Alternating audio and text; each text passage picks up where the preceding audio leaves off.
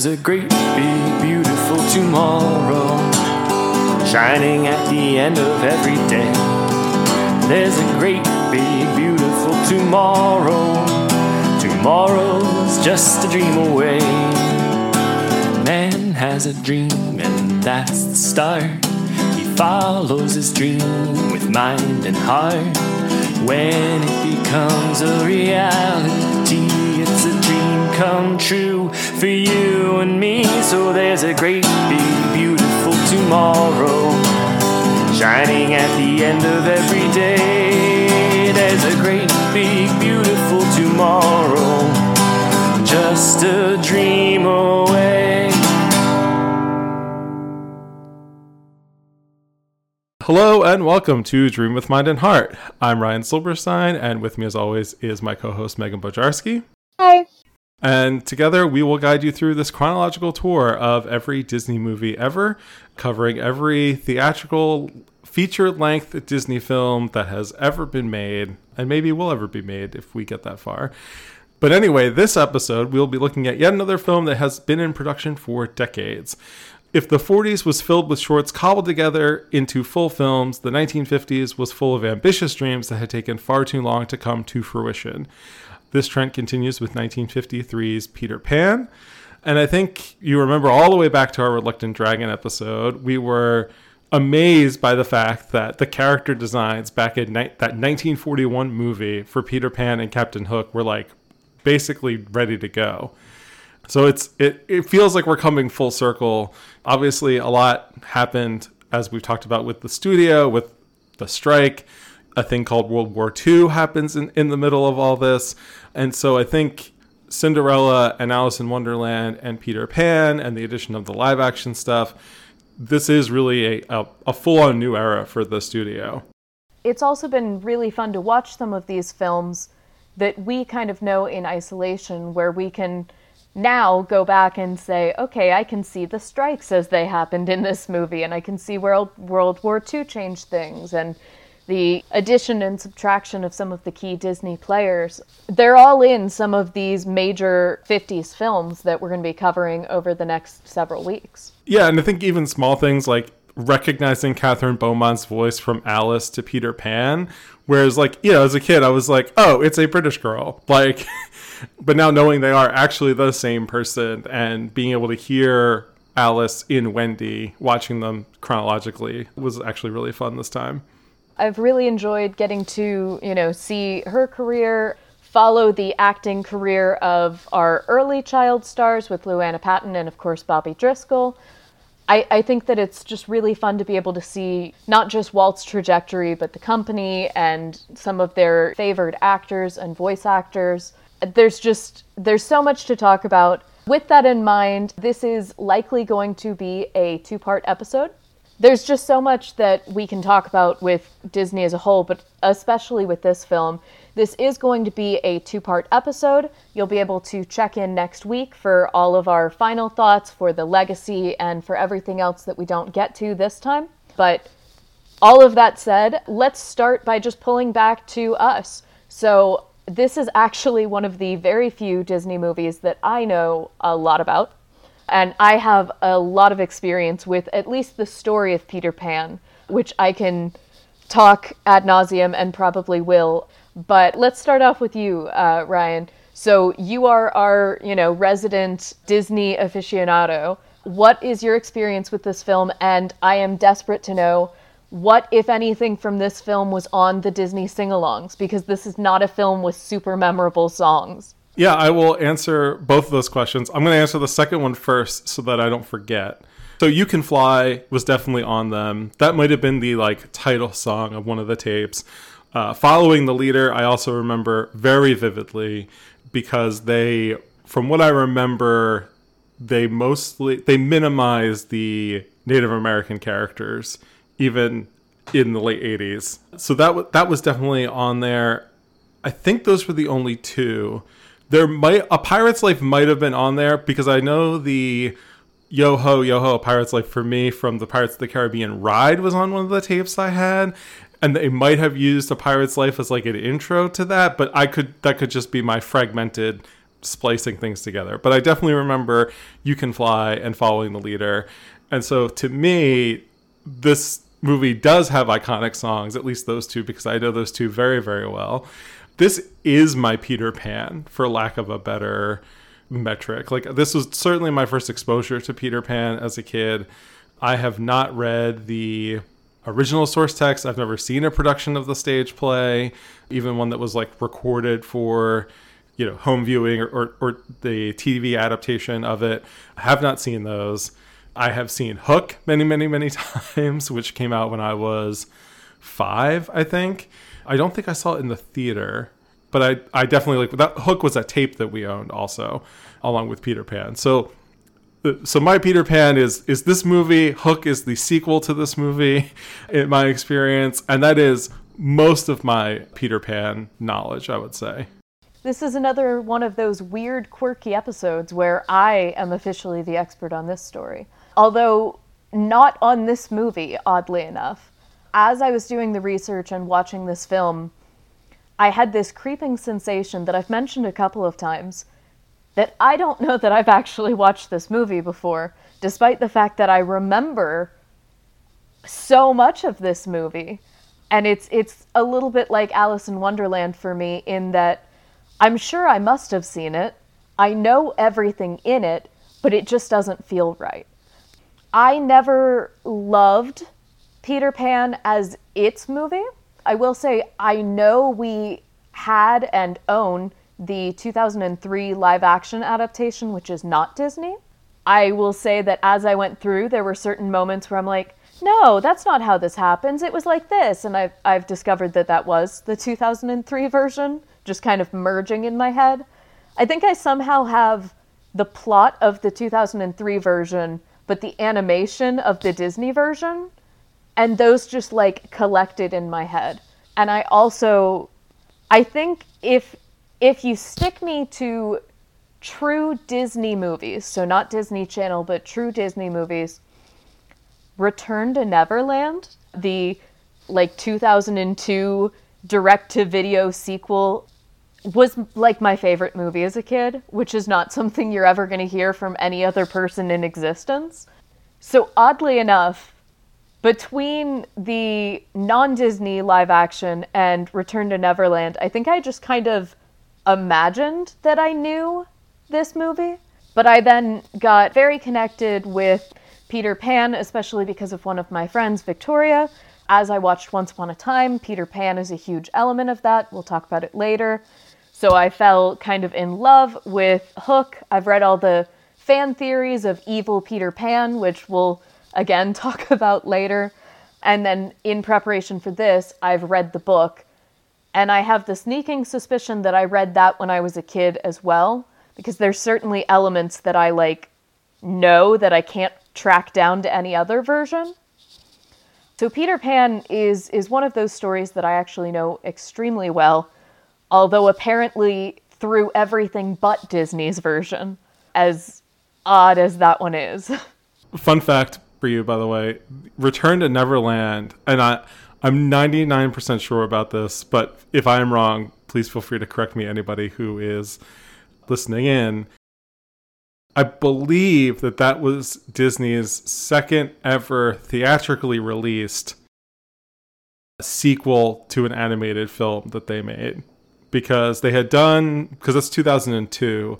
So by that point, they've done like Return of Jafar and Pooh's Grand Adventure and like the Beauty and the Beast Christmas movie and other ones like that.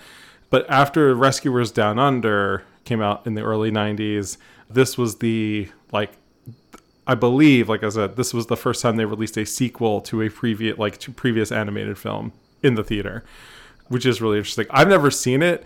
I find it wild that like you had seen that movie many, many times and not the original, it's just interesting. And you know, it's so funny how things change, because 2002, I'm in high school. I'm, you know, very excited for, at that point in time, the Matrix sequels that were coming out. And I was like, not that I ever totally gave up on like kids movies or Disney entirely, but that was probably at the lowest point of my interest across my entire life, of being like, that's for kids. I've put those things aside now.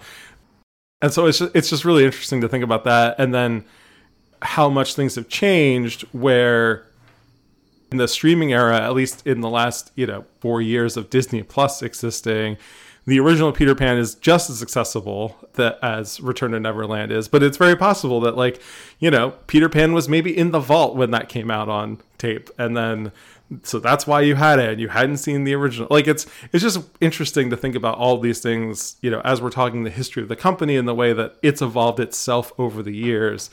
It's just interesting how our relationship with media has changed, where back in the day, when I say back in the day, in the 90s and 2000s, you would miss an episode of a show and you would just watch the next episode.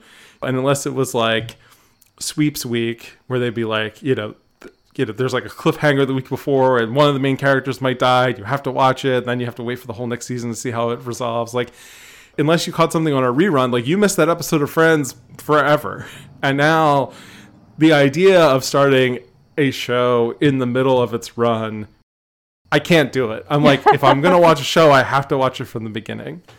It's kind of fascinating in the current era to talk about these kinds of things because, like you said, they're all super accessible. I did just look. So the last time that Peter Pan was released theatrically was 1989, before it was kind of released again in 2013 for a limited run.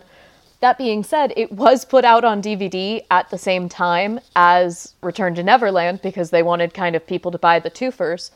So it was not, oddly enough, in the vault. Granted, I was 6 in 2000 I was 5 in 2002. So I might have caught it on Disney Channel. That might be what it was. That they were playing the sequel, but they weren't playing the original. But as a brief tangent on the realm of, watching things in such weird orders, I watched Buffy the Vampire Slayer on ABC Family, which is now Freeform, I believe. I could be wrong on that. No, you're right. That you're right on. So when I was watching it, as I recall, we were in the early day, we had recordings. But for whatever reason, sometimes the networks would record things weird or whatever. So I saw 2 out of every 3 episodes of Buffy from seasons 1 to 4. And then I think Netflix came out and Buffy was on that, and I watched it from there. So to this day, I go back and there are episodes of Buffy that I don't know, despite the fact that I have episodes memorized in the later seasons. So I remember they brought in a new Slayer, and then the next thing I knew, she just didn't exist anymore. And then there was another one, and she was, friendly, but then she was bad, and I didn't know what was going on. And I do specifically remember the alternate Slayers being a very confusing period to be missing every few episodes. But yeah, that was just kind of what life was. If they only aired, or if the TV only recorded 2 out of every 3 episodes, you just learned to be confused with Buffy the Vampire Slayer, like I did. And so I'm sure it's something like that with Disney, where I must have known what it looked like because the visuals are all right. I definitely know every bit of Return to Neverland, and I know that I was a little too old for the Disney Fairies collection, but, oh god, the Pixie Hollow video game. It wasn't a video game. It was like an open world. It was one of the only kid-friendly MMORPG type things. Slightly above Club Penguin, but far below World of Warcraft kind of level. I do remember thinking that was the coolest thing in the world. So I had very much a roundabout experience of Peter Pan and its Disney connections particularly. This makes me very excited to talk about many Disney video games when we get later on. Especially, I had a fondness for the Hercules one that was a CD-ROM, but that's a story for another time.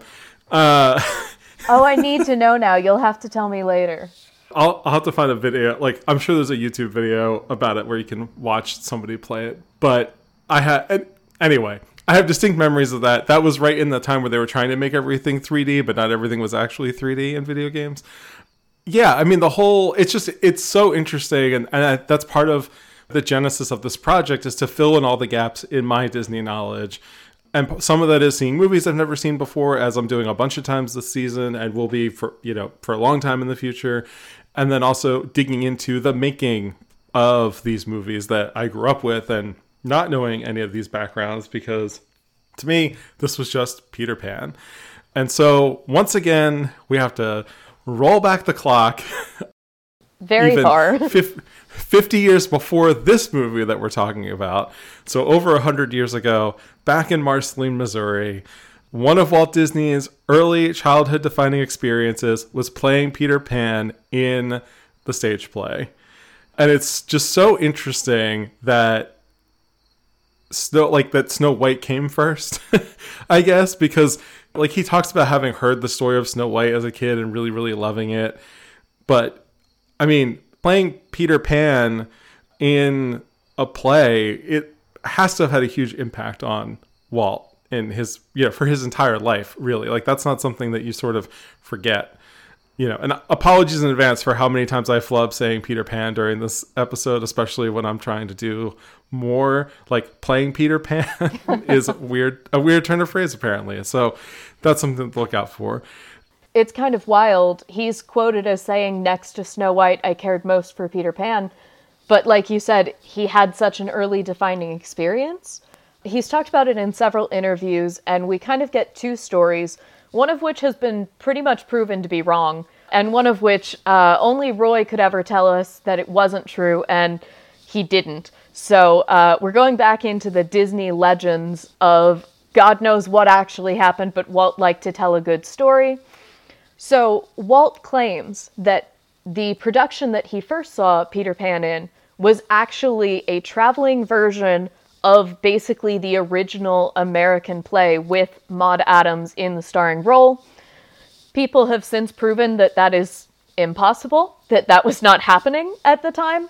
So he probably just saw a different one and basically didn't understand that actors can play other roles, especially in a touring company.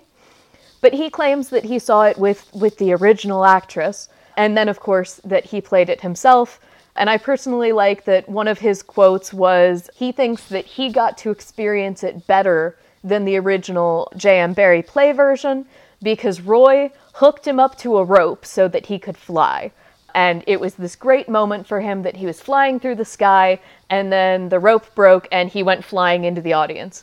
And I both am highly skeptical and am willing to believe it 100%, having come from a theater background myself. I love the idea. I know that when my high school put on Cinderella, there was a scene where they put on the shoe and then she did like a flip and the glass slipper flew into the audience and hit somebody in the head. So it happens, but I'm a little bit skeptical. I feel like that might have been Walt kind of building it up higher than it really was. But it certainly kind of ties into this idea that it was this formative experience for him, so much so that he even said no actor ever identified with the part he was playing more than I, which I think many method actors from the last 20 years would like to argue with him on that one. But at least at his point in time, I think we definitely get the sense that this was maybe one of the last of Walt's like heart and soul projects that he needed to do.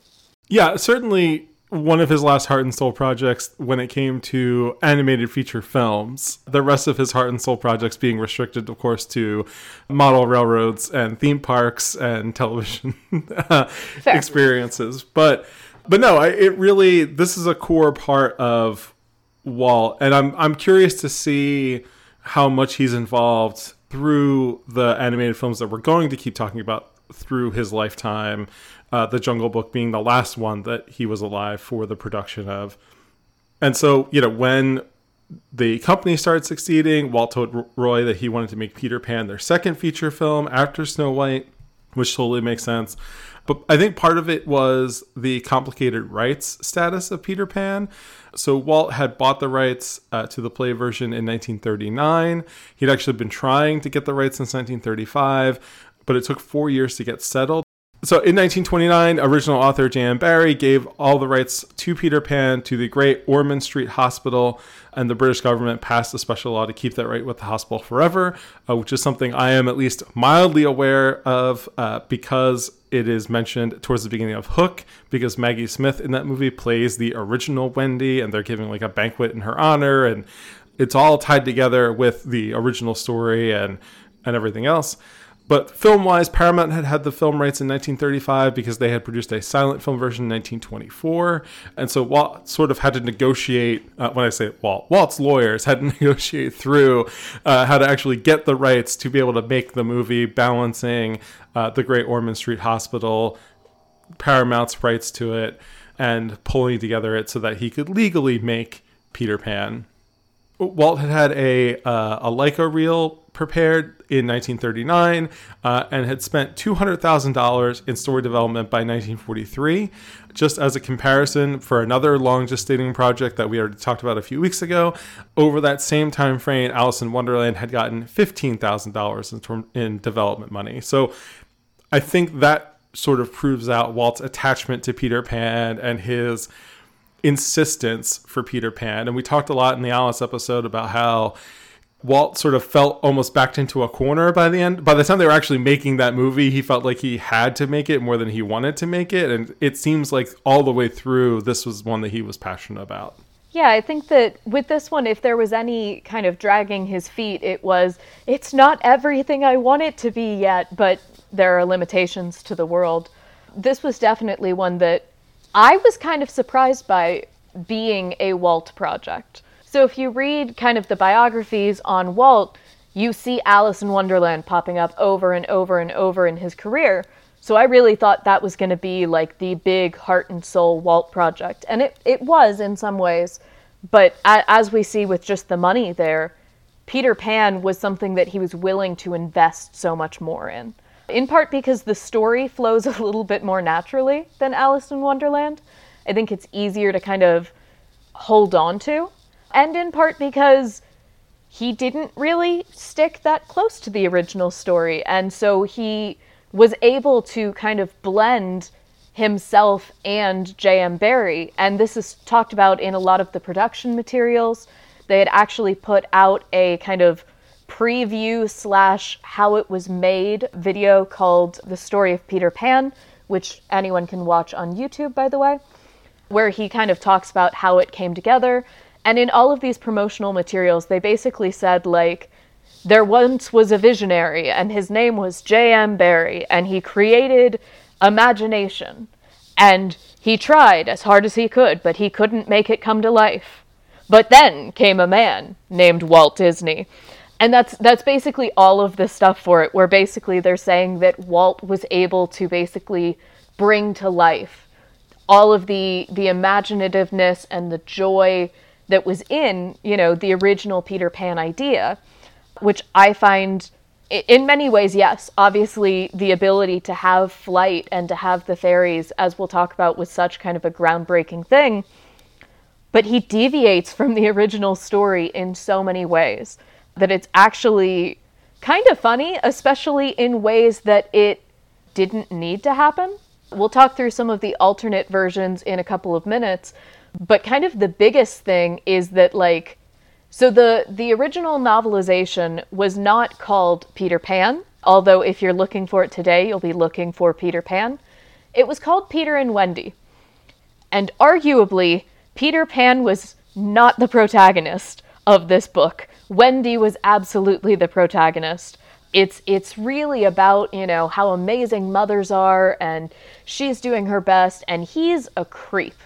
He is, actively shown to be kidnapping people, to be murdering people. In some places it's fun in the, adventure story ways, and in other ways it's really dark. So, in the Disney movie as it ends up being, the kids are basically gone for 3 hours, and their parents never know they're gone. Or they dreamt it. It's a little bit up to the imagination. In the original, they were gone for weeks. The parents were grieving. The mother spent every day crying in the nursery. The father did a whole thing where he had tied up Nana, and he felt so bad for not listening to her instincts that he lived in her kennel for weeks. Like, this is kind of a heart-wrenching thing where these parents have lost their children. And in the movie, it's like, no, it's fun. We're all going to have imagination and fly. And Peter is actively murdering people. At the end, it is kind of documented that between Peter and the Lost Boys, including John and Michael, they kill like 15 pirates in like 20 minutes. Like there's a lot of darkness in the original book that's kind of played as fun, but there's definitely some more sinister things. There's talk of basically when it's not the everyone stays young in Neverland that we kind of know today. They grow up, and if they grow up too much, Peter kills them. Or at least lets them die. It's not outright shown with him killing people, but it is heavily implied. And it's also outright stated that basically he will cut the people into pieces, like the Lost Boys. And there's so much more that I'm not gonna talk about today. But just one quick thing is that their hideout, basically, instead of being able to get through kind of like under a river and into like one tree area, they all have trees that they can use to access their hideouts, but they have to fit the trees. And if they don't, Peter will cut them until they do, which is a very like grim version of Cinderella kind of vibe. So yeah, I will probably bring up other things about the book later, and I'm sure we'll talk about it more in our special episode that will be coming at the end of this season about kind of the different adaptations of the story. But long story short, it was very dark. And the movie flirted with that, but definitely didn't do it more than like the first creepy images of Peter on the top of their house. Yeah, I was definitely struck by that first image of Peter where the light sort of is just shining across his eyes and he looks a lot more menacing and even more mischievous towards the kids, I would say, than he does anywhere else in this movie. The only thing I want to bring up from the book that's in your notes, because I have not read the book myself, is that apparently Wendy has a pet wolf in Neverland. Yes, I love it. And how has that not been in any of the adaptations that I'm aware of? They probably didn't want to deal with, like, training wolves. I'm thinking live action. Why am I doing that? They totally could have had a wolf. Yeah, there were a few things that I kept going, like, why didn't Disney do this? Wendy having a pet wolf is the most Disney thing I can think of, and it didn't happen. And I will say, I think that at least for the Disney version, it was in part because they considered having Nana come to Neverland with them. And in that version, why would Wendy get another dog? But yeah, that definitely should have been in some of the adaptations. My other thing I'm going to say, bouncing off of that, is that in the book, Peter basically says that he's visiting them because he listens to their mother telling stories, which in the movie, he says that he came to listen to Wendy telling stories. But in the movie, the stories that she's telling are of Peter Pan. In the book, it's literally Cinderella. I mean, it's various fairy tales, but they specifically name drop Cinderella, which would be such an easy thing to just drop in for 10 seconds in this movie that they could have added at the last minute that would have so well set up the fact that they just put out the Cinderella movie. So again, that's one of my things where I'm like, modern Disney would never have let that, like, pass them by. They definitely would have taken the opportunity to, like, name drop their own projects and to add in, you know, the pet animal companion.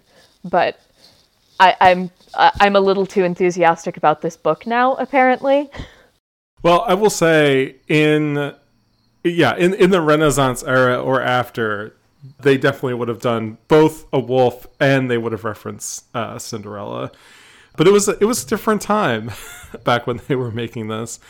It is interesting. I do like the touch that Peter Pan's main motivation at the beginning of the story is that the stories are about him, and he just likes people telling fun stories about him as a character, because he's nothing if not a narcissist.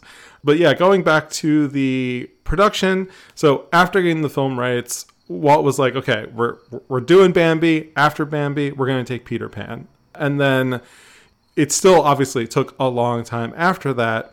But from an article in Brief magazine in April of 1953, helpfully entitled for our podcast research purposes, Why I Made Peter Pan by Walt Disney, he said, quote, I was unwilling to start until I could do full justice to the well-loved story. Animation techniques were constantly improving, but they still fell short of what I felt was needed to tell the story of Peter Pan as I saw it. I will actually dispute this quote a little bit. Only because I still think Pinocchio looks better than this movie. And I think what Walt is really saying, and I'm putting my Roy Disney hat on at the moment, is that the animation didn't look as the way Walt wanted it to for the amount of money that they could spend on this production. And I think maybe that's what he's getting at. Although I did, in reading some of the materials of this, some of the animators did talk about how, with Cinderella and Alice and Peter Pan, they were finally up to the level that they felt that they had gotten to prior to World War II, and that doing a bunch of the shorts in the package films had sort of taken the edge off. But I do think there's bright spots, as we've talked about throughout that time period, where I think given the time and the resources, they could have made everything look as good as Pinocchio, but they were limited by, again, time and finances. Yeah, I can definitely kind of see how the time and finances was more of it.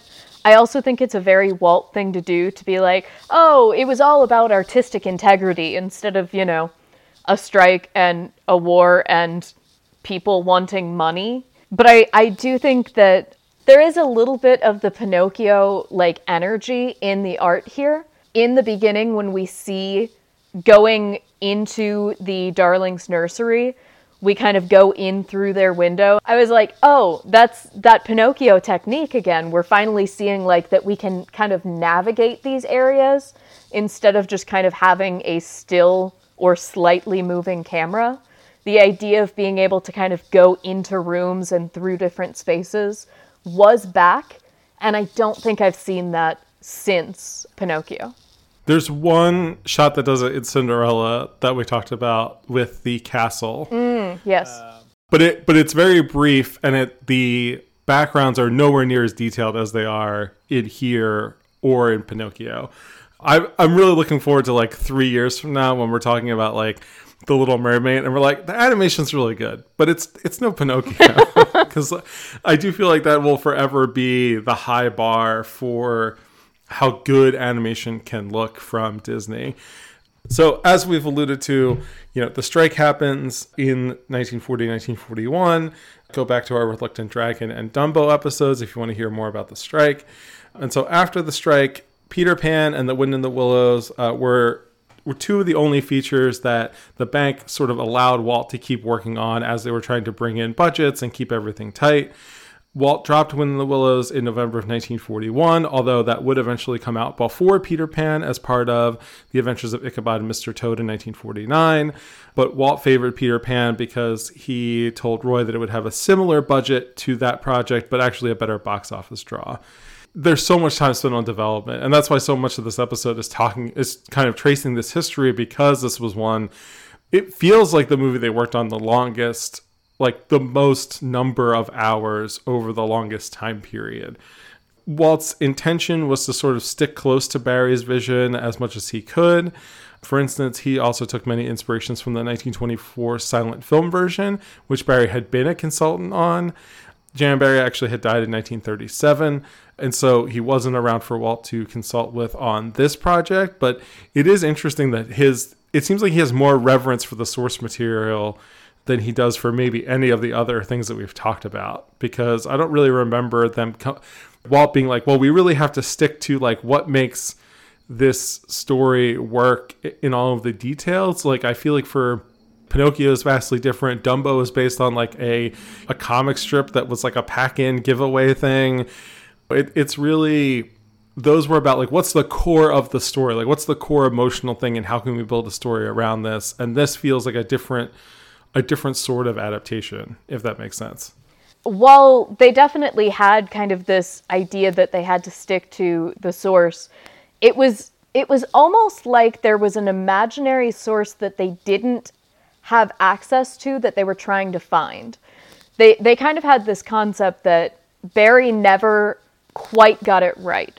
The novelization, the play, neither of those were exactly what they wanted or what Barrie had imagined. That Peter Pan was this idea kind of beyond all written description. And so they were trying to stay true to the vision of Peter Pan, even if that meant tweaking slightly from the source material. And again, one of the things that Walt talks about in Why I Made Peter Pan is that he actually used Barrie's play notations and stage directions from when he was putting together the play version as his main direction. So he says, quote, "His concepts of the characters and their reactions to magical events and strange circumstances gave us more insight into what he had in mind than the actual dialogue and scene description." So it becomes this interesting setting where Walt is trying to read the mind of a man who is no longer alive and came up with this idea, decades before, but he's kind of trying to get at this core idea of what Peter Pan is, which is ironically what I think most people nowadays have more than the source material. Kind of like I was saying with my Peter Pan experience. I know who Peter Pan is. I might not be able to tell you all the details of one adaptation or another, but I know who Peter Pan is. And I think that concept was what Walt was really kind of trying to do right by. Yeah, and it's almost not taking the source text, but taking, like it's turning Peter Pan into folklore, almost as it is adaptation. And this is going to be a very weird tangent, but it actually reminds me of Tar, the Cate Blanchett movie from last year, because at the very beginning of that movie, when she's doing like the interview on stage, they're talking about her upcoming sort of reinterpretation or like rescoring of Mahler's Fifth Symphony. And she talks about like, well, to understand the symphony, I went through like all the letters that Mahler was writing at the time and used that to inform what Mahler wanted the score to sound like, which one is obviously just as presumptuous on Lydia Tarr's part as it is on Walt Disney's part. But I think this idea of going through ancillary material to sort of try and excavate and piece back together what might have been and trying to find like the true intent behind all this stuff is just it's really interesting. And it's also so contrary to the way that we're taught to interpret stories, like in English class. Like it's actively against death of the author, is what I'm trying to say. Where you're like, well, just like look at what's actually in the text and interpret it from there.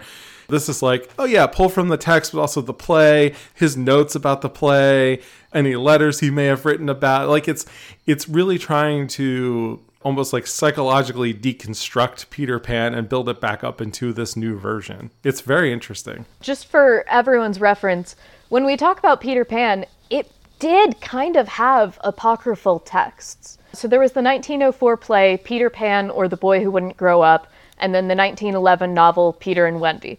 That's what we talk about. But there was also a book that came out in 1902 that actually is where Peter Pan was introduced, called The Little White Bird. And it had a sub-book, which was then published in 1906 as Peter Pan in Kensington Gardens, which basically explains that all children used to be birds and then they get born as humans. And Peter was a baby who forgot that he wasn't still a bird, and that's how he flies. It's wacky stuff. And then there is a sequel play called When Wendy Grew Up, an afterthought from 1908. All of that to say, there was a lot of weird material, but you get so much more if you dive into all of Barrie's thoughts.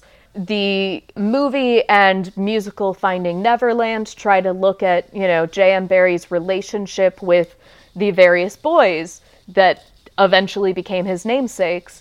There's also a lot of discussion of the fact that J.M. Barrie in addition to the boys that he based his characters on, was highly impacted by the death of his brother when they were children, to the extent that he would dress up in his brother's clothes and pretend to be his brother to make his mother happy.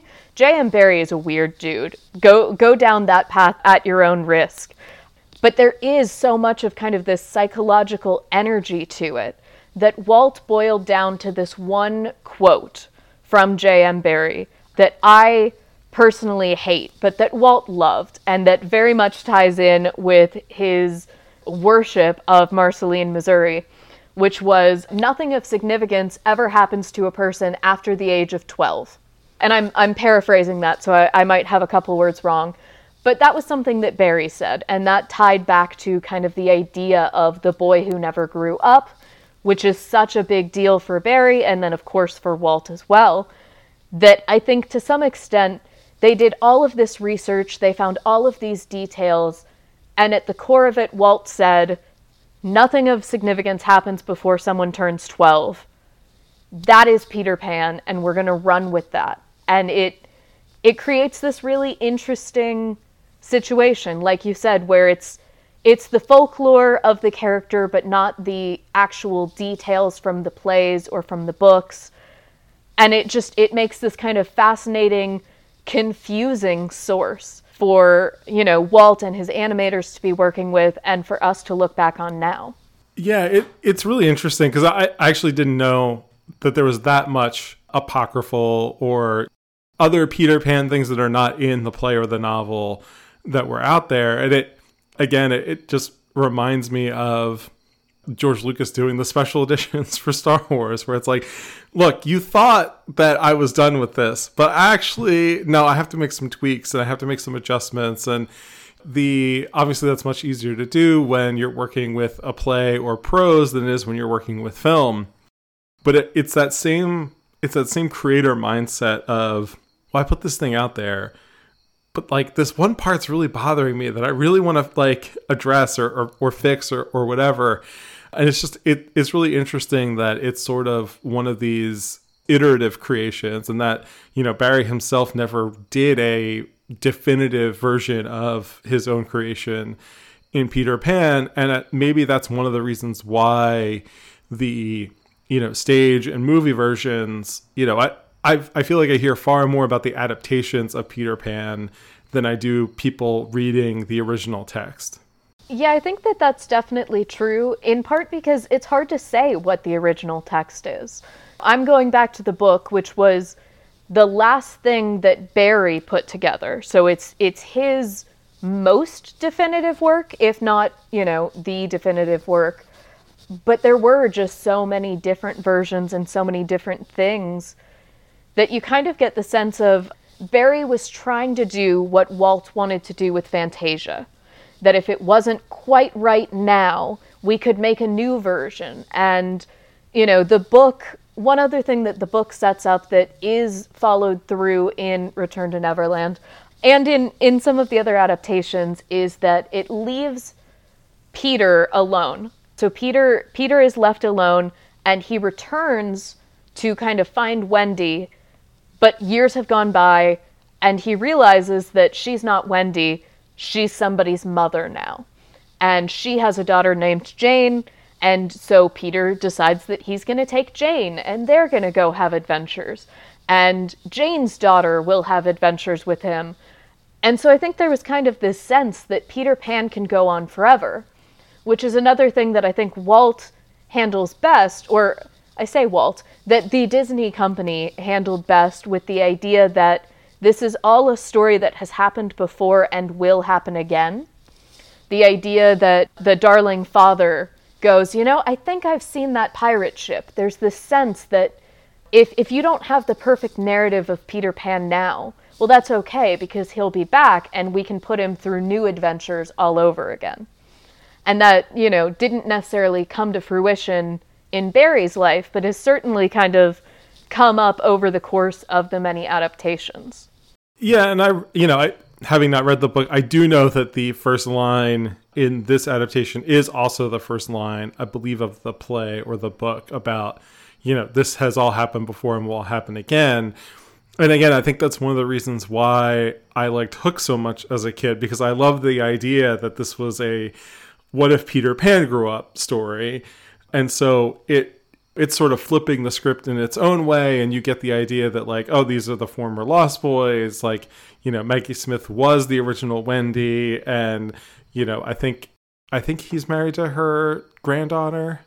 Just making sure I get the generations right, and the fact that like Maggie Smith is old enough to actually be close enough in age to the original Wendy. Like it's just interesting to think about the continuity of time and then how timeless this version is. And I think it's also interesting this being made in the 50s finally and released in the 50s finally, looking at what's in this story where we have fairies and we have pirates and we have a caricature, but Native American characters, and movies that also came out from the Disney company recently had also involved pirates, these sort of adventure stories. And between Treasure Island and Robin Hood and The Sword and the Rose, and I would include this movie in it, like we're talking a lot about adventure stories in this era, and I feel like that becomes sort of a mainstay of the Disney company in general. And I think making this story post World War II almost makes more sense because it is about innocence and childhood, and so much of that has sort of been lost in the war and immediately post-war. So this coming out sort of in the middle of this, what we think of as the very like, traditional nuclear family 1950s, and harken back to the Victorian era, which is also a similar sort of traditional values era, I think actually makes a lot of sense when you really think about it. So even though Walt intended this to come out way earlier, I think it actually suits the time period it does finally get released in. There's a really kind of interesting dynamic here that I will argue with no good basis came from the fact that Walt did not have to fight in World War II, nor did at least a good portion of his animators. That it's actually kind of funny. If you trace back the animation history of this film, it started really dark. It started drawing on the darkest elements of the books.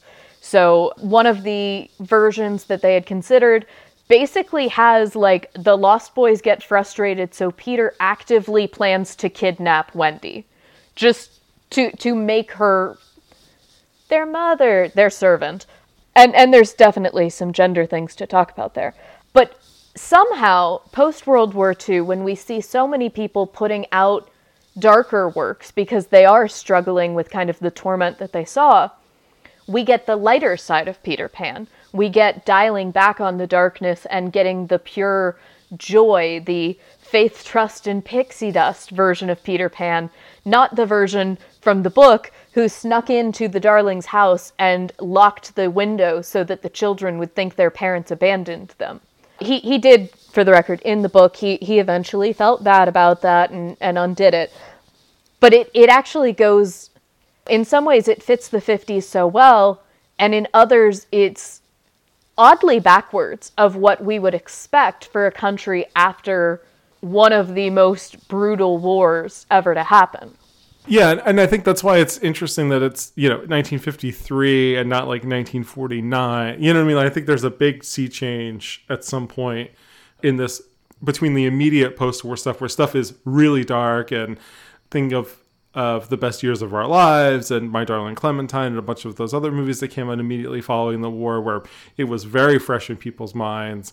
I do think this is distant enough where they're like, oh, like we're making this for children, and this feels more like even closer to a children's movie than either Cinderella or Alice, I think, in my mind. And I think maybe it's because the adventure element, maybe that could be my gender take, because this is much, even though Wendy is kind of the essential character, this feels much more like a quote unquote boy movie to me than either of those two. And so that could be my own gender bias, just kind of, rearing its head.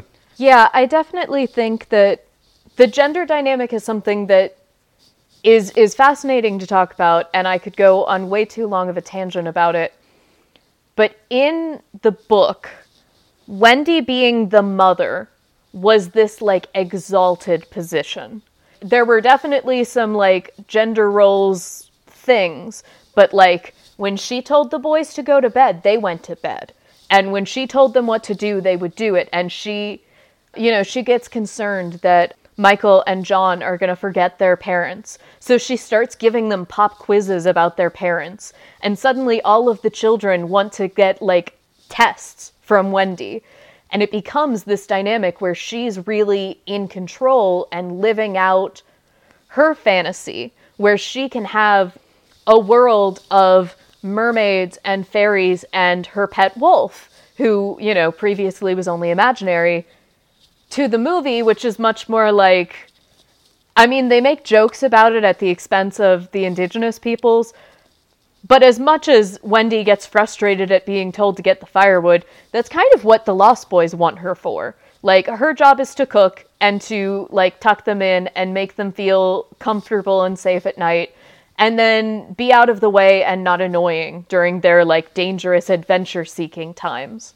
So I think they definitely kind of converted it into a boy movie, where I think Peter Pan and Wendy is actually, if anything, a girl book in its original kind of iteration.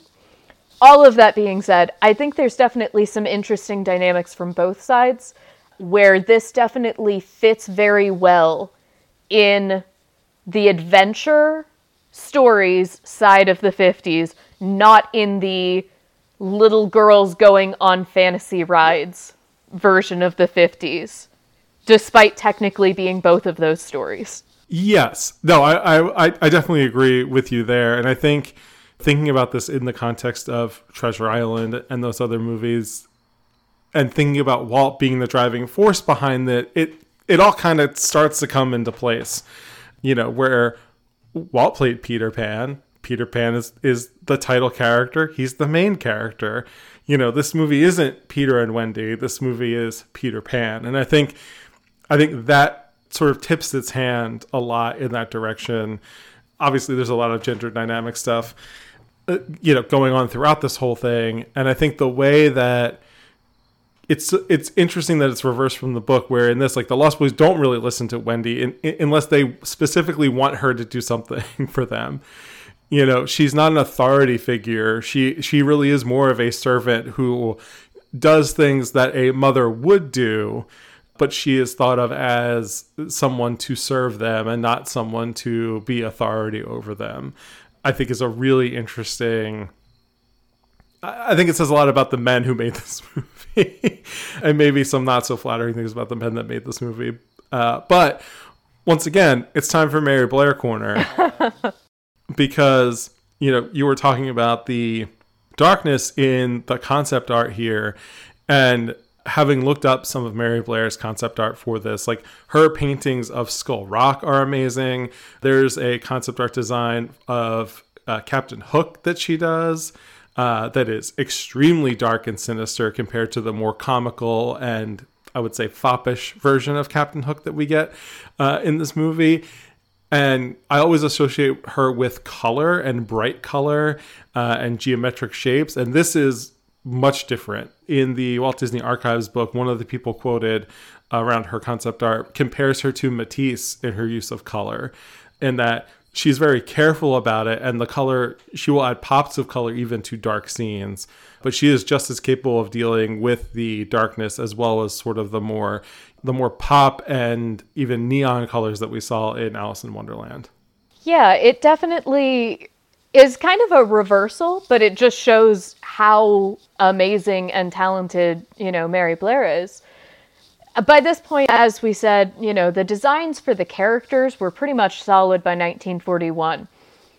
But kind of the greater design, the backgrounds, what kind of angles we're getting these characters of, we really see kind of transitions from that throughout.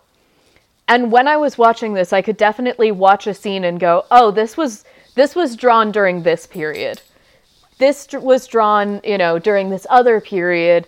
And, you know, there's a few story elements that don't really work, but you can see that in how dark do these characters look? How creepy are they?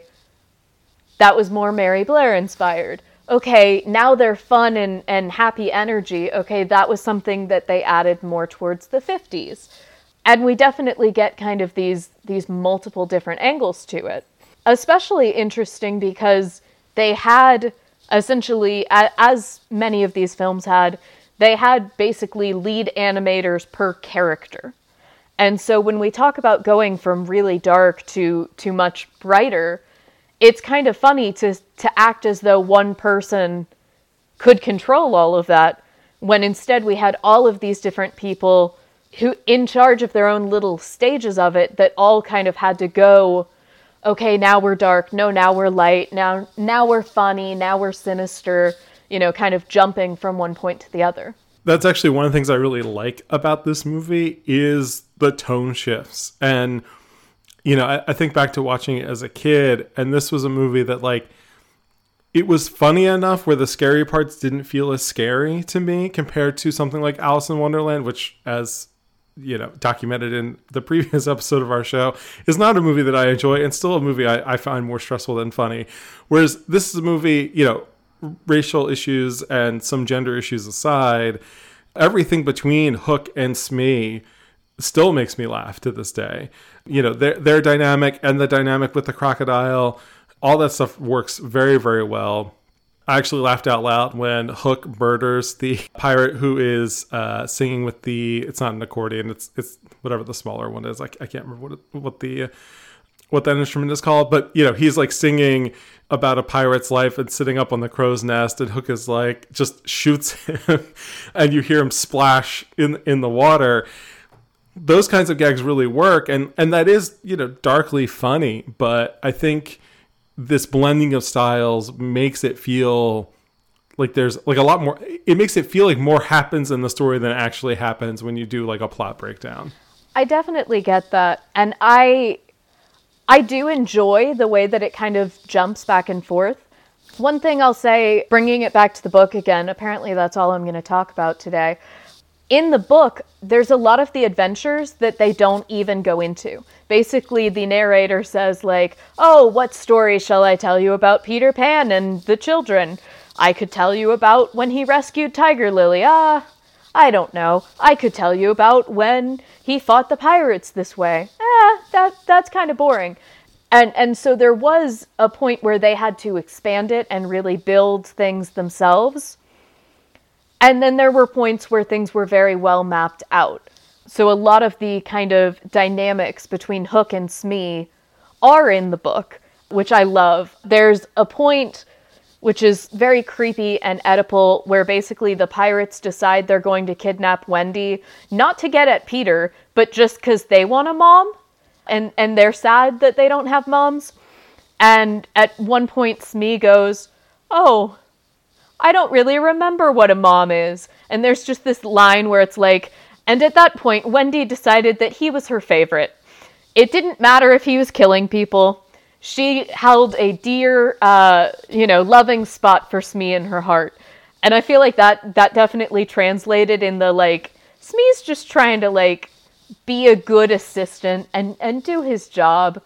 And then Hook is off doing, God knows what, trying to kill Peter in increasingly malicious ways. It definitely gives these really interesting points where the Disney company and the animators and the story writers had to completely flesh out some stories. And then others, they had some great, inspiration to pull on. As I recall, there was basically nothing in the What Makes the Red Man Red that came from the book. There were other horribly racist things. For instance, they name, instead of Little Flying Eagle, I think is his new name in the movie, he was the Great White Father in the book, which is just awful. That's like doubling down on being problematic. All of this to say, in the good and in the bad, some of it's great source material, some of it is, the Disney crew just building some really fantastic characters and beats. And then, there were awful things in the source material, and Disney, like, Disney doubled down on that. And I am just really grateful that they did not use the phrase, the Great White Father, which apparently Barry considered actually naming the novel The Great White Father. Wow, that would be a problem. I do really like that the bit about the pirates and Wendy and them wanting her to be their mother does come up in the Your Mother and Mine sequence, and we do even get Smee having a chest tattoo that says mother, which is really great. And I actually, while I was looking for stuff online, saw a Google image of somebody who has a tattoo of Smee looking at his tattoo of mother on them. And I think that is actually a great idea. And I'm glad that somebody out there has that sort of meta tattoo of a tattoo of a tattoo. And Smee's also just really cute in his design. And part of this, I think, interplay between Captain Hook and Mr. Smee, comes from the source material, but also comes from who was animating them. So Frank Thomas was in charge of animating Captain Hook. Ollie Johnston was in charge of Mr. Smee. They co-wrote The Illusion of Life together. They were, of the Nine Old Men, I get the impression that they were sort of the closest friends. And they basically drew those characters as caricatures of themselves. And so Thomas is drawing himself into Captain Hook. Johnston is drawing himself into Smee. And it just, knowing that, I think adds another even a bigger layer into, the interplay between these two characters and these two animators and these two friends. And it makes all of those scenes even funnier. Also note, this version is the first to have Hook missing his left hand because they wanted him to be able to gesticulate and use his right hand normally. That is also called out by Wendy in the nursery at the beginning because she has John switch hangers or switch hands, which hand is holding the hanger for Hook's, to represent Hook's hook. And at least Wendy is sticking to the source material that she's familiar with. Even if Disney is changing things left and right to make it suit their story. I do think that would be an interesting thing to trace in the adaptations, because canonically in the plays and stories, the original, it was Hook's right hand because that makes sense. That would be most people's sword hand, especially at that point in time. So why would you cut off the non-sword hand? But I know that many adaptations stuck with the left-handedness. So while a lot of the adaptations kind of play with different elements from the source material versus Disney, I do kind of want us all to be watching in the Adaptation Clashes episode to see basically which hand is the Hook. I know that once upon a time it was the left hand, and they gave a reason for it because, again, it makes very little sense that his left hand would be cut off if his sword hand is his right hand. So I would be interested to see how much Disney was able to influence things just by having Wendy reprimand her brothers about which hand is which. It is also, I think, easier for the actors in live action versions who, most people, I would say, are right-handed. And so I think that maybe helps a lot as well. But in terms of the expense too, hundreds of artists worked on this. There were nearly 1 million drawings. This is really maybe the high point of this era of Disney in terms of just the overall lavish expense that was spent here compared to some of the other movies that we've talked about. And I think especially in the backgrounds and the environment designs and the level of detail here, that feels true to me because one thing that I think we talked about a little bit in both Cinderella and Alice, is that there's a lot of time where the backgrounds are almost blank. And it works. That's not actually a critique of those movies. I think for the style that they're using, that actually works really well. But here, everything feels like it's fully drawn and fully detailed. Yeah, and I think that part of that is just they had so many drawings over that period of time that even if they were changing what the characters were doing or which characters were there, as we're going to talk about in just a minute, John wasn't even in the movie for the first 10 years of production. They were able to, because of the multiplane camera and some of the ways that they worked with that, they were able to keep the backgrounds that they created back in those early days, back in late 30s, early 40s, and keep all of that detail that we kind of came to expect with those first 5 main features. Yeah, and so over the course of this long production history, because again, this comes out in 1953, and technically we're barely up to World War II at this point in the film's history, for those keeping score at home. And so, like, there were many, many alternate versions. As Ward Kimball told Taylor White in an interview, quote, "I can remember it went through at least 2 or possibly 3 false starts early on. Walt would look through the different story versions to give it the old ho-hum every time. The talk among the crew at the time was either that he wasn't satisfied with it or maybe he just wasn't ready for it," which I think speaks a lot to all the quotes that we have from Walt as well. At one point in time, Walt considered Mary Martin for the role of Peter. She became the iconic stage voice of the character, but told her that she sounded too mature. Jean Arthur reached out to Walt and asked to be considered for the role of Peter Pan. Walt asked Cary Grant about voicing Captain Hook, and he was kind of interested, but I think by the time this movie actually gets put together formally, that that opportunity had sort of passed.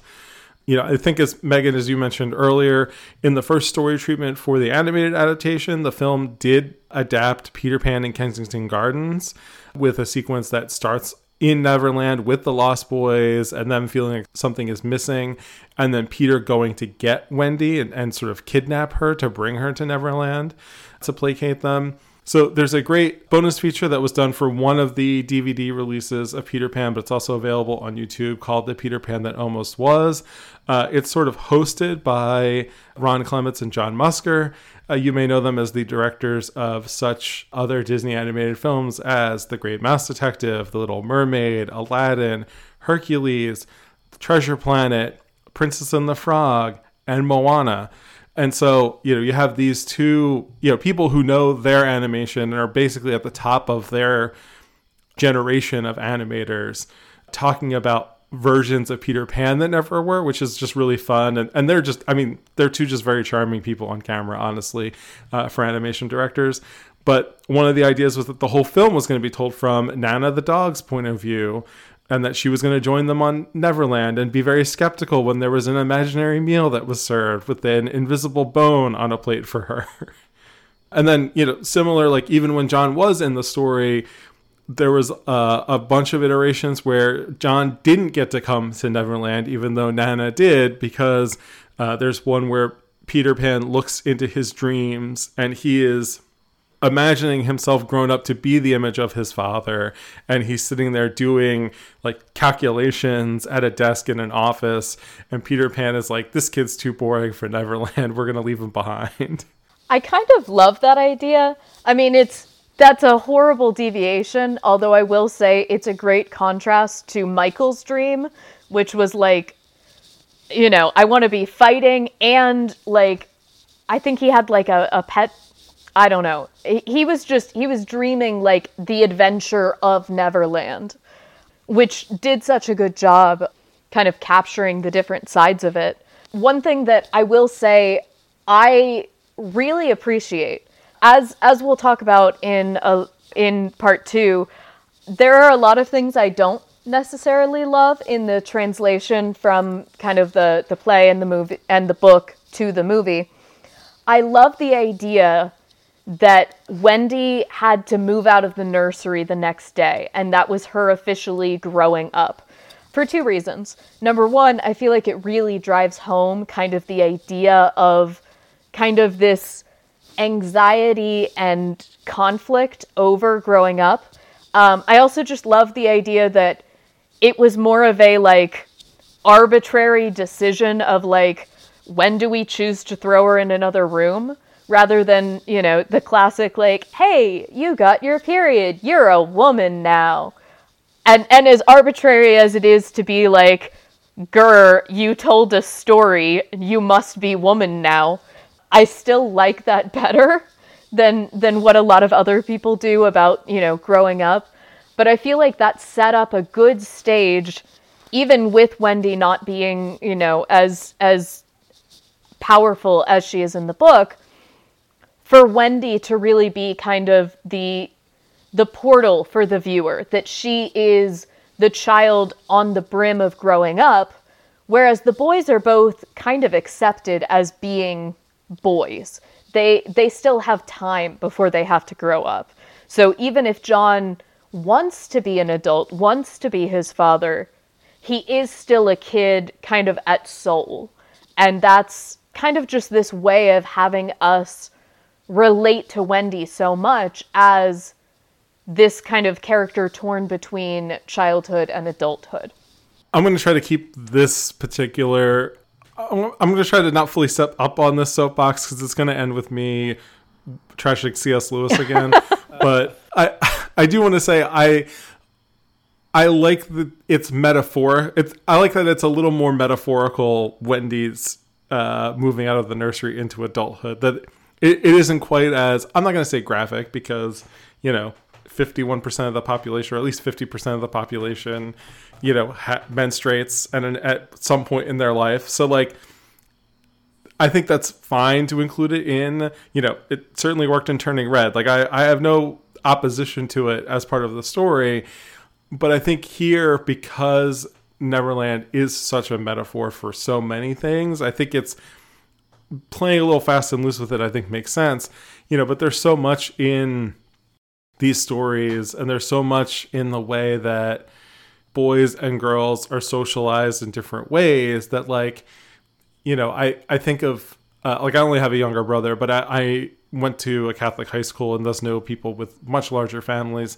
And, the older girls in those families would basically help raise the younger kids, and they would become mothers a lot earlier in their life, so to speak.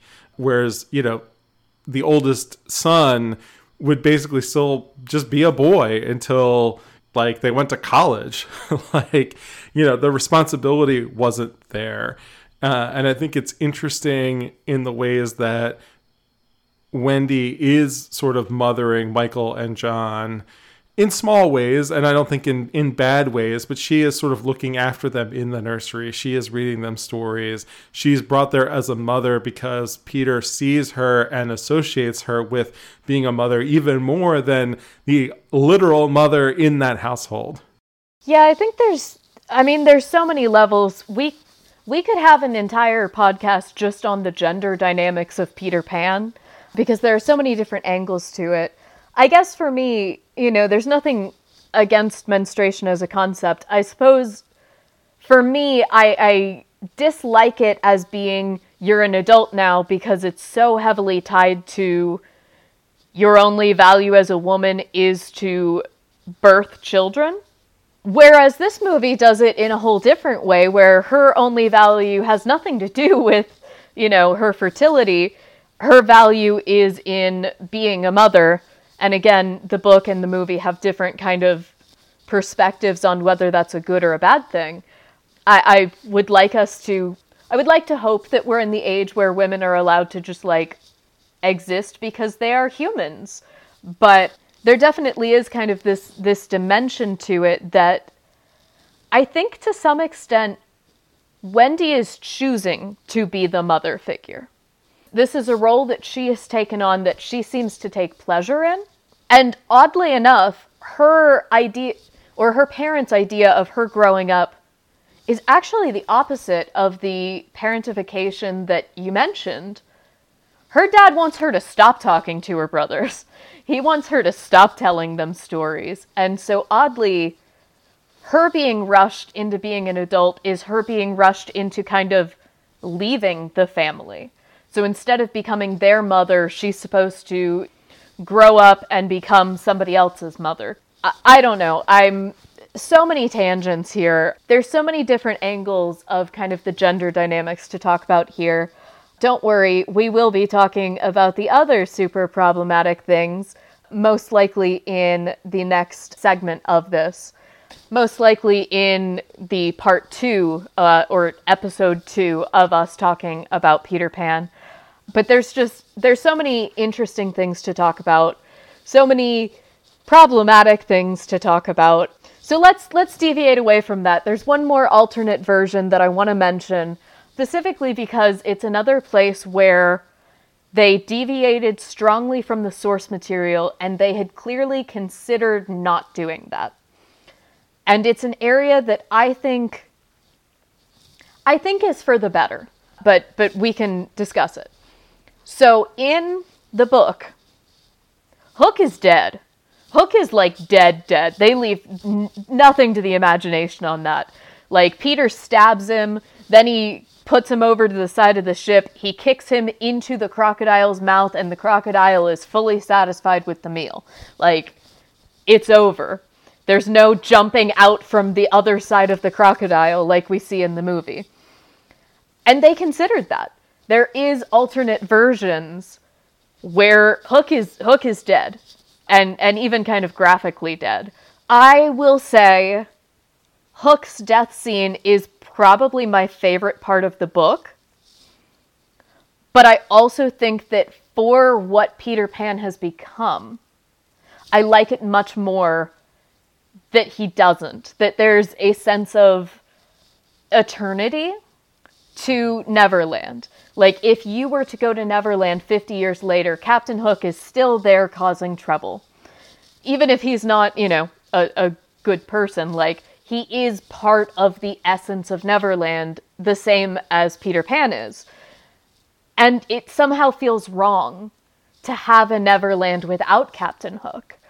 And I think that's because of Disney and the ways that they have kind of built up their villains and built up kind of the idea of Neverland.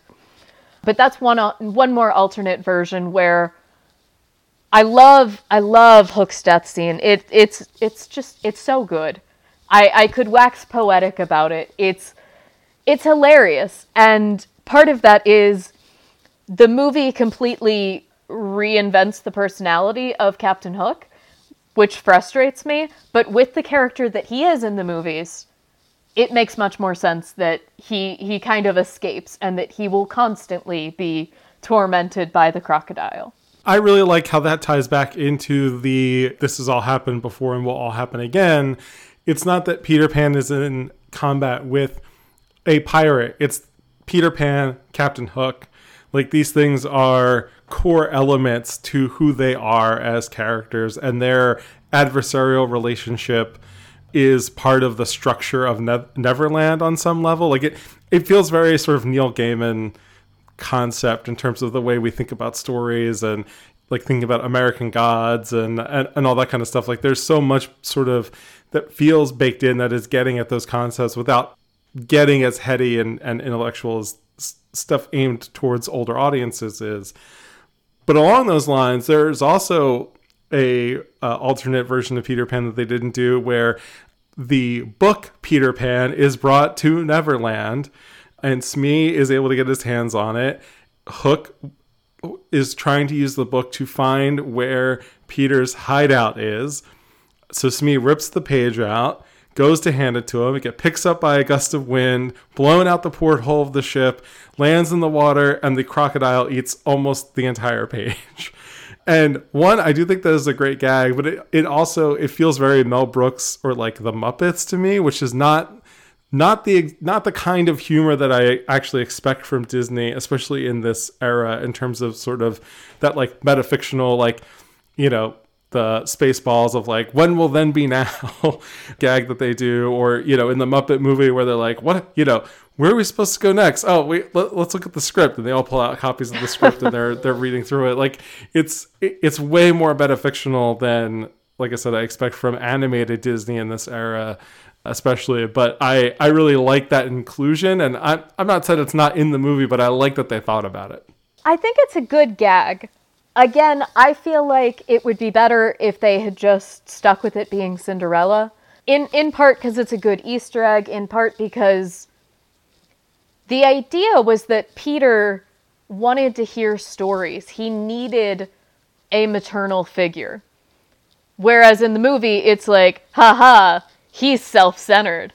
Which, another thing in the, Peter Pan that never was is Wendy getting to yell at Peter, which I would love, because she is vastly taken advantage of in this movie.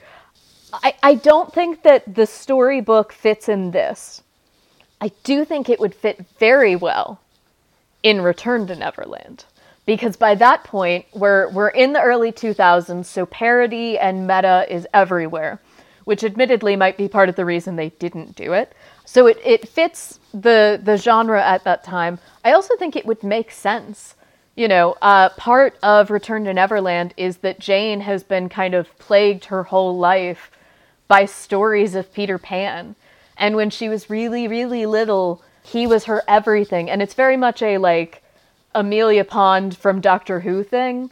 Like, he was her god. She worshipped him, and he didn't come. And so she got tired of waiting, and she got annoyed, and she doesn't really like him that much anymore.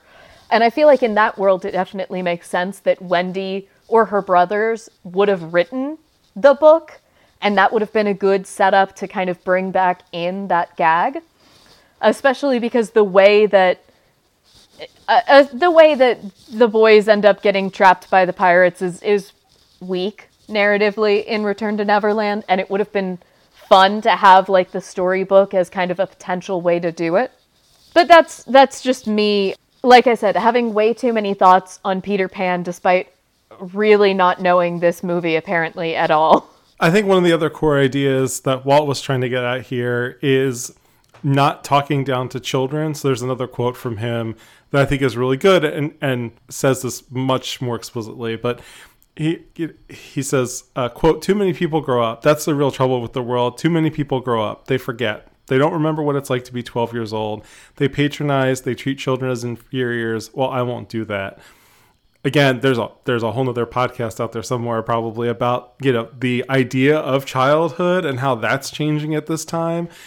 But I really think that what struck me about watching so many of these movies in order, we've talked about Lorna Patton and Bobby Driscoll, but like thinking about, they make Song of the South, So Dear to My Heart, Treasure Island, Peter Pan, Alice in Wonderland.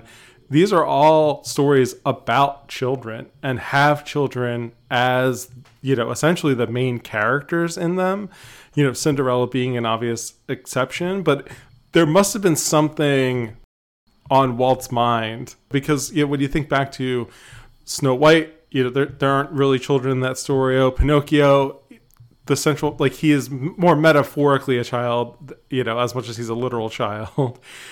Fantasia really isn't about kids. Like, there isn't a lot of stories told about children in early Disney, but in this, once we get into this post-war era, there's a lot more stories about kids. I don't know if that's because Walt had become a dad and like his kid, like he was reading these stories to his kids and also recollecting his memories.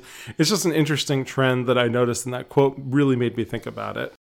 Yeah, I think that part of it is the industry. As we've talked about a few times, as we go into the 50s, cartoons weren't as much a thing of the movie theaters as they were television. And on television, they were considered children's media much more than they were adult media. So I think part of that is the era. But I think that also there's just so much of Walt trying to figure out something that he's lost. He has his children, but he's not a child anymore, and he's watching them grow up before his eyes. And we've talked many times before about his rampant nostalgia for childhood.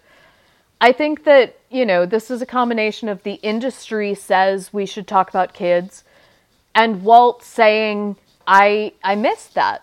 Getting to that point where he's like, okay, I'm officially at adulthood, and I never really got the chance to be a kid. If you go back through his own history, he, wanted to be involved in World War I before he was even able to. He was, put into jobs and work before he was the age that we nowadays would associate with working eligible age.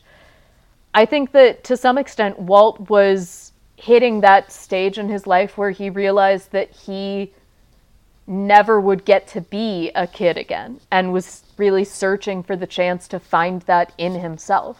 I don't know if he ever got to try that, but I really feel that Walt Disney would have appreciated that Apple Jacks don't taste like apples. Like, I feel like he'd really be into that as a concept, as a way to reclaim some of his inner childhood. But yeah, I think that's a very good point. And I think it's so interesting just going through this whole project, and one, sort of being able to trace this, with Walt through the making of all these movies and his nostalgia and everything. And then also like the movies that jump out more now than they did before this project in terms of like being like key pivotal movies within this whole sort of Disney studio history. Like The Reluctant Dragon is one that we talk about all the time. I now think about So Dear to My Heart like constantly when watching these movies and researching for the podcast, because I identify it now so closely with Walt. It's just interesting what jumps out that I wouldn't have never expected, and again, to me, makes this a very worthwhile project. But jumping ahead until after the war, in 1947, they finally returned to planning for their next big feature film, which Peter Pan was seriously considered for. So after World War II, Walt demanded that Jack Kinney animate sequences once they were approved sequentially, that they weren't going to wait on a full script, but they were going to like approve one part, animate it, approve the next part while that was being animated, and then draw the next sequence. Walt also refused to see any of the work while it was in progress. And then after 6 months, 39 storyboards, and 100 sketches, Jack Kinney makes a 2.5-hour presentation to Walt. He wraps up this whole thing. He's been working on this for 6 months. They've been working really hard, pushing ahead. Walt sits there silently, drums his fingers, and goes, I've been thinking about Cinderella. And I can't imagine how demoralizing that would be if I, worked on 6 months for something, because my boss is like, this is the next thing we're going to do. It's all yours, Ryan. Like, you got this. And I come back and I'm like, there you go. This is what we have. And he's like, you know what? We're not going to do that at all. Everything you did, totally not salvageable. Forget it. And they don't pick up this movie again until Cinderella's almost done in 1949. I have had that experience in the workforce. It is grating in so many ways, because you go like, I can't even show this in the future to like my friends and family to show what I've been working on for so long, because it doesn't even exist. Almost like if a movie or series that gets dropped from a streaming service suddenly. Yeah, or like if all of your money came from, reruns being on TV, and then they stopped doing reruns and refused to pay you for all the people watching it on a streaming service. All of this has happened before and will happen again. What's going to be hilarious is, I doubt it will happen, but if by the time this is posted, the strikes are actually over because the studios have decided to be less terrible people, which sadly I doubt, but it'll be really funny at that point to be like, oh, haha, let's mock the studios. Anyway, that's a note for you, Tessa. You can cut that out. Yeah, I can't imagine. Like I said, I did do work like that, and it was infuriating. But it's both a hilarious scene to me and an infuriating one, which to me means that it should have been in Alice in Wonderland. The idea of like working really hard for something and presenting it to the Queen of Hearts and her just being like, I'm thinking croquet. I would have loved if somehow that transitioned in, because it's the perfect level of amusing and infuriating to fit what I think we said Alice in Wonderland was all about. But it becomes this really frustrating situation for them where they have so much done. As we said, the actual designs for the characters were made 10 years ago, and we still haven't actually gotten this together. So when they finally are getting back to it, Walt has learned his lesson. More or less, they had been animating as they went, and that took a lot of money, and he was getting in trouble for how much money he was spending. And so he went the way of Cinderella, which was a cost-saving measure that they needed at this point, because the budget for this movie is so high. He decided they were going to do it with live-action actors, which is a great way to be able to capture those facial expressions and the specific details, but also to make sure that you actually know what you're animating before you animate it, so you don't have a million images that don't make it into the movie. And this starts to factor into the creation of the cast for the film, Now we're going to talk about the full cast and how they got the voice actors in part 2. But as the brief preview, the live action, they specifically had Bobby Driscoll as Peter and Hans Conried as Hook. And basically, both of them were the live action reference and the voice. And according to Conried, this actually lasted for 2.5 years. So once they got down to it, they really spent 2.5 years just making sure they had all the scenes together before they animated everything this time. That really just kind of allowed them to put the pieces together. There's a lot of more things going on with the behind the scenes that gets complicated, especially as they started fighting over whether Peter should really look like Bobby Driscoll or not. But we can talk a little bit more about that once we turn to the full cast next episode. I read a quote from, I believe it was Ward Kimball, who basically talked about the live action shooting for these movies. And he's like, for him, it wasn't that they were copying what the actors were doing. It was reference, and they always use live drawing as reference. We talked about with Bambi, where they had live deer in the studio. But the advantage of filming it was that they could rerun it. And it wasn't just like the animators sketching out what they were doing and then having to remember what everything looked like and, you know, the scale between things and the distance apart. It was a lot easier for them to be like, oh, I want to rewatch that scene. Let's run that film back, 6 months, a year after it was actually filmed, so they had the reference material to keep going back to as they were doing the animation. But the animation became a little contentious, at least over the course of this period. Milt Kahl announced that the animation wasn't working because the animators at the studio didn't have any talent, because so many of them had left to work on television and other projects. Bill Peet, however, disagreed, saying previously there had been too many cooks in the kitchen, sort of, and it was actually improved by so many people leaving. They could sort of corral everybody together and actually get something more cohesive out. And that does make it seem like a big contrast from Alice in Wonderland that we talked about, where, each animator working on every sequence is trying to outdo the other one and get wilder and crazier. And this feels a lot more controlled and consistent all the way through. By 1951, Walt decides that this movie has to be finished, whatever it takes. I feel like Roy might have decided that. I was just about to say that. I was like, this feels like a Roy move, like a Roy ultimatum of look, we're making Peter Pan. We've already spent too much money on it. We have to put it out. Walt, I have to tell you about sunk costs. And Peter Pan is one of them. But yeah, Walt was getting in trouble. So Walt decided because other people decided is probably what happened. Even through this period, things are changing.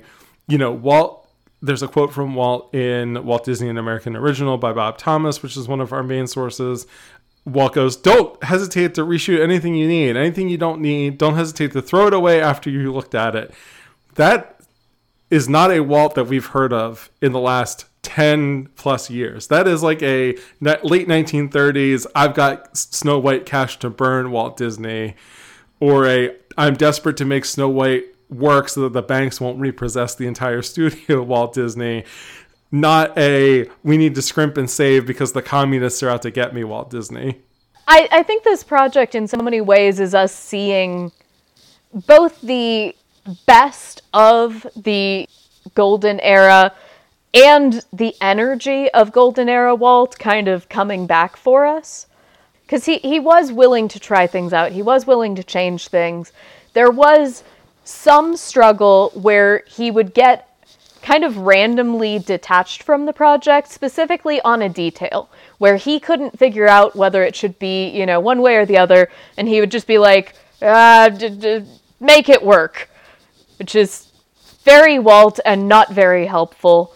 But for instance, Captain Hook was one of these points where he couldn't decide if he should be funny or if he should be scary. And after seeing multiple drawings of each, he basically went, just pick one and go with it. I can't do this anymore. So I think he was willing to see multiple different versions, but he also was occasionally getting burnt out on particulars. When it was an issue that, maybe his imagination didn't have a perfect image, he was starting to get to the point of just finish it. Just give me a Captain Hook already, and let's move forward. Walt could be indecisive, and this ultimately leads to the Haunted Mansion attraction and the way that we have it today in both California and Florida, at least. It wasn't completed until after Walt had passed away. But Mark Davis and Claude Coates were the two main designers. Claude Coates thought it should be a scary ride. Mark Davis thought it should be a funny ride. And so it starts scary and ends funny. And I think there is an interesting push and pull, and you get something more interesting by doing both. And I do think that this Captain Hook, and we'll talk more about it in our part two, I think, when we talk about the performance behind it. But I do think this Hook is both funny and menacing, at least. I don't know if he's scary, but he's at least menacing. Yeah, I think that one of the things there is that Captain Hook is the antagonist, but he has an antagonist. And so that makes it difficult, because he has to be scary to the kids, but also terrified of a crocodile who swallowed a clock. And so they really had to kind of balance him being the villain versus him being, jumping into Smee's arms.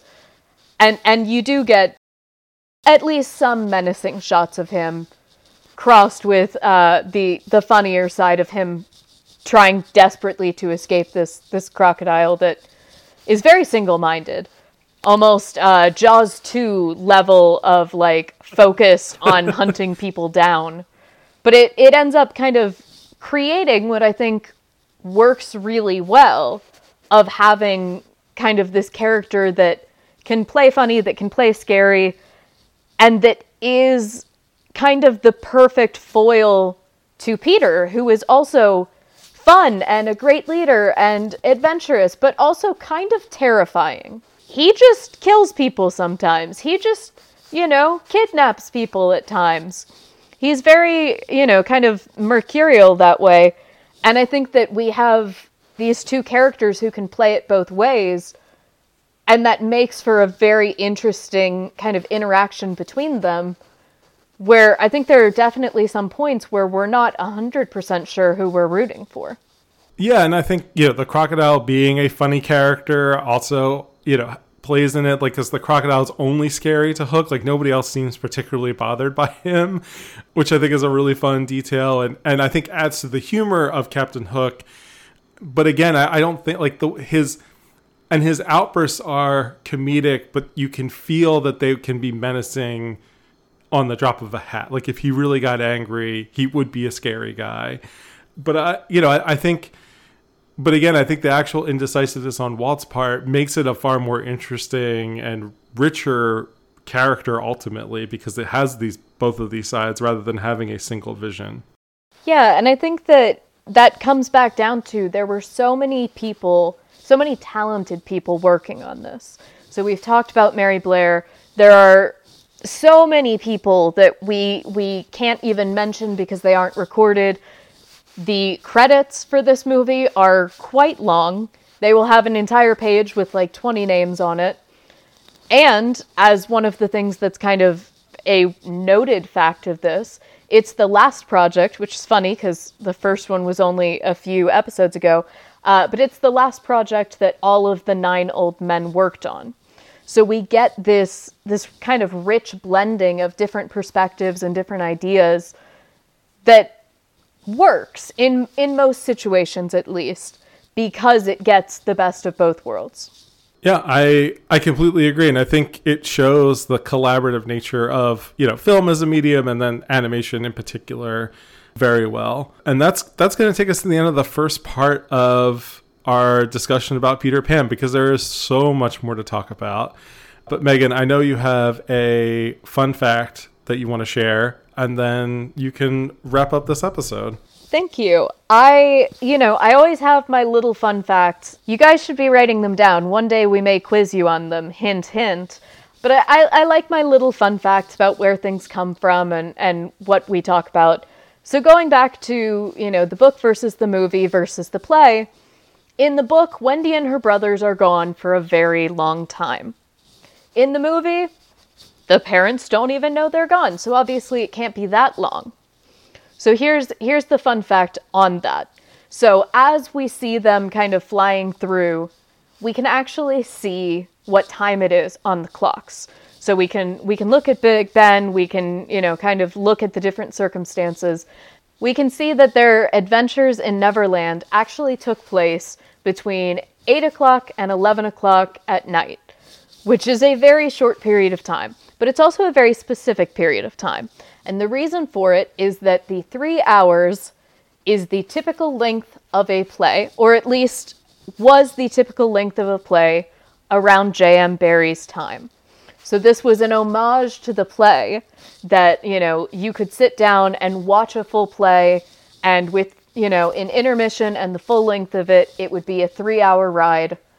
And so in a way, it's yet another little meta note that this movie tried to slip in, that all of the adventures in Neverland are just within the span of one play. I think that's really cool. Actually, it's something I never would have noticed in a million years, despite being really enamored with the way that they draw Big Ben in particular in this movie. But I think that's I actually think that's a really fun and clever homage that, like I said, I never would have picked up on my own. That's what I like best in Easter eggs. Marvel is so renowned now for just like name dropping and calling that an Easter egg. And I like that there are Easter eggs, back then that you could miss a million times. That it's not just, oh, that's a name that I don't know unless I read the comics. It's you have to search. You have to find these little details and figure out what they mean.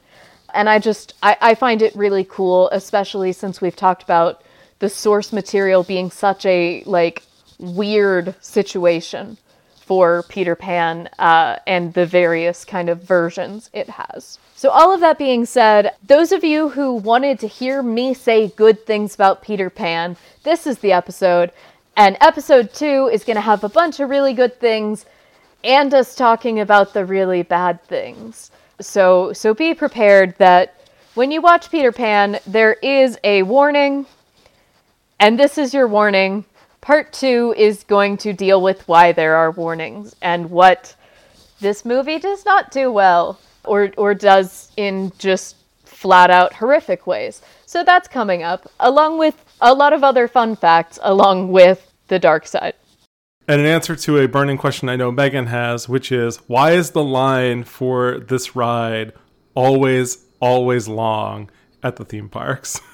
Many, many important things for us to cover in part 2. All of that being said, we're going to close out for now. As we've said, next time on Dream with Mind and Heart, we're going to stay in Neverland. We're going to finish our time with Peter Pan, find out if faith, trust, and pixie dust and all of the happy little thoughts are really the core of Peter Pan, or if there's some darker sides. In the meantime, you can always email us at dreamwithmindandheart@gmail.com and follow us on Twitter, DreamMindHeart, and on Instagram at DreamWithMindAndHeart.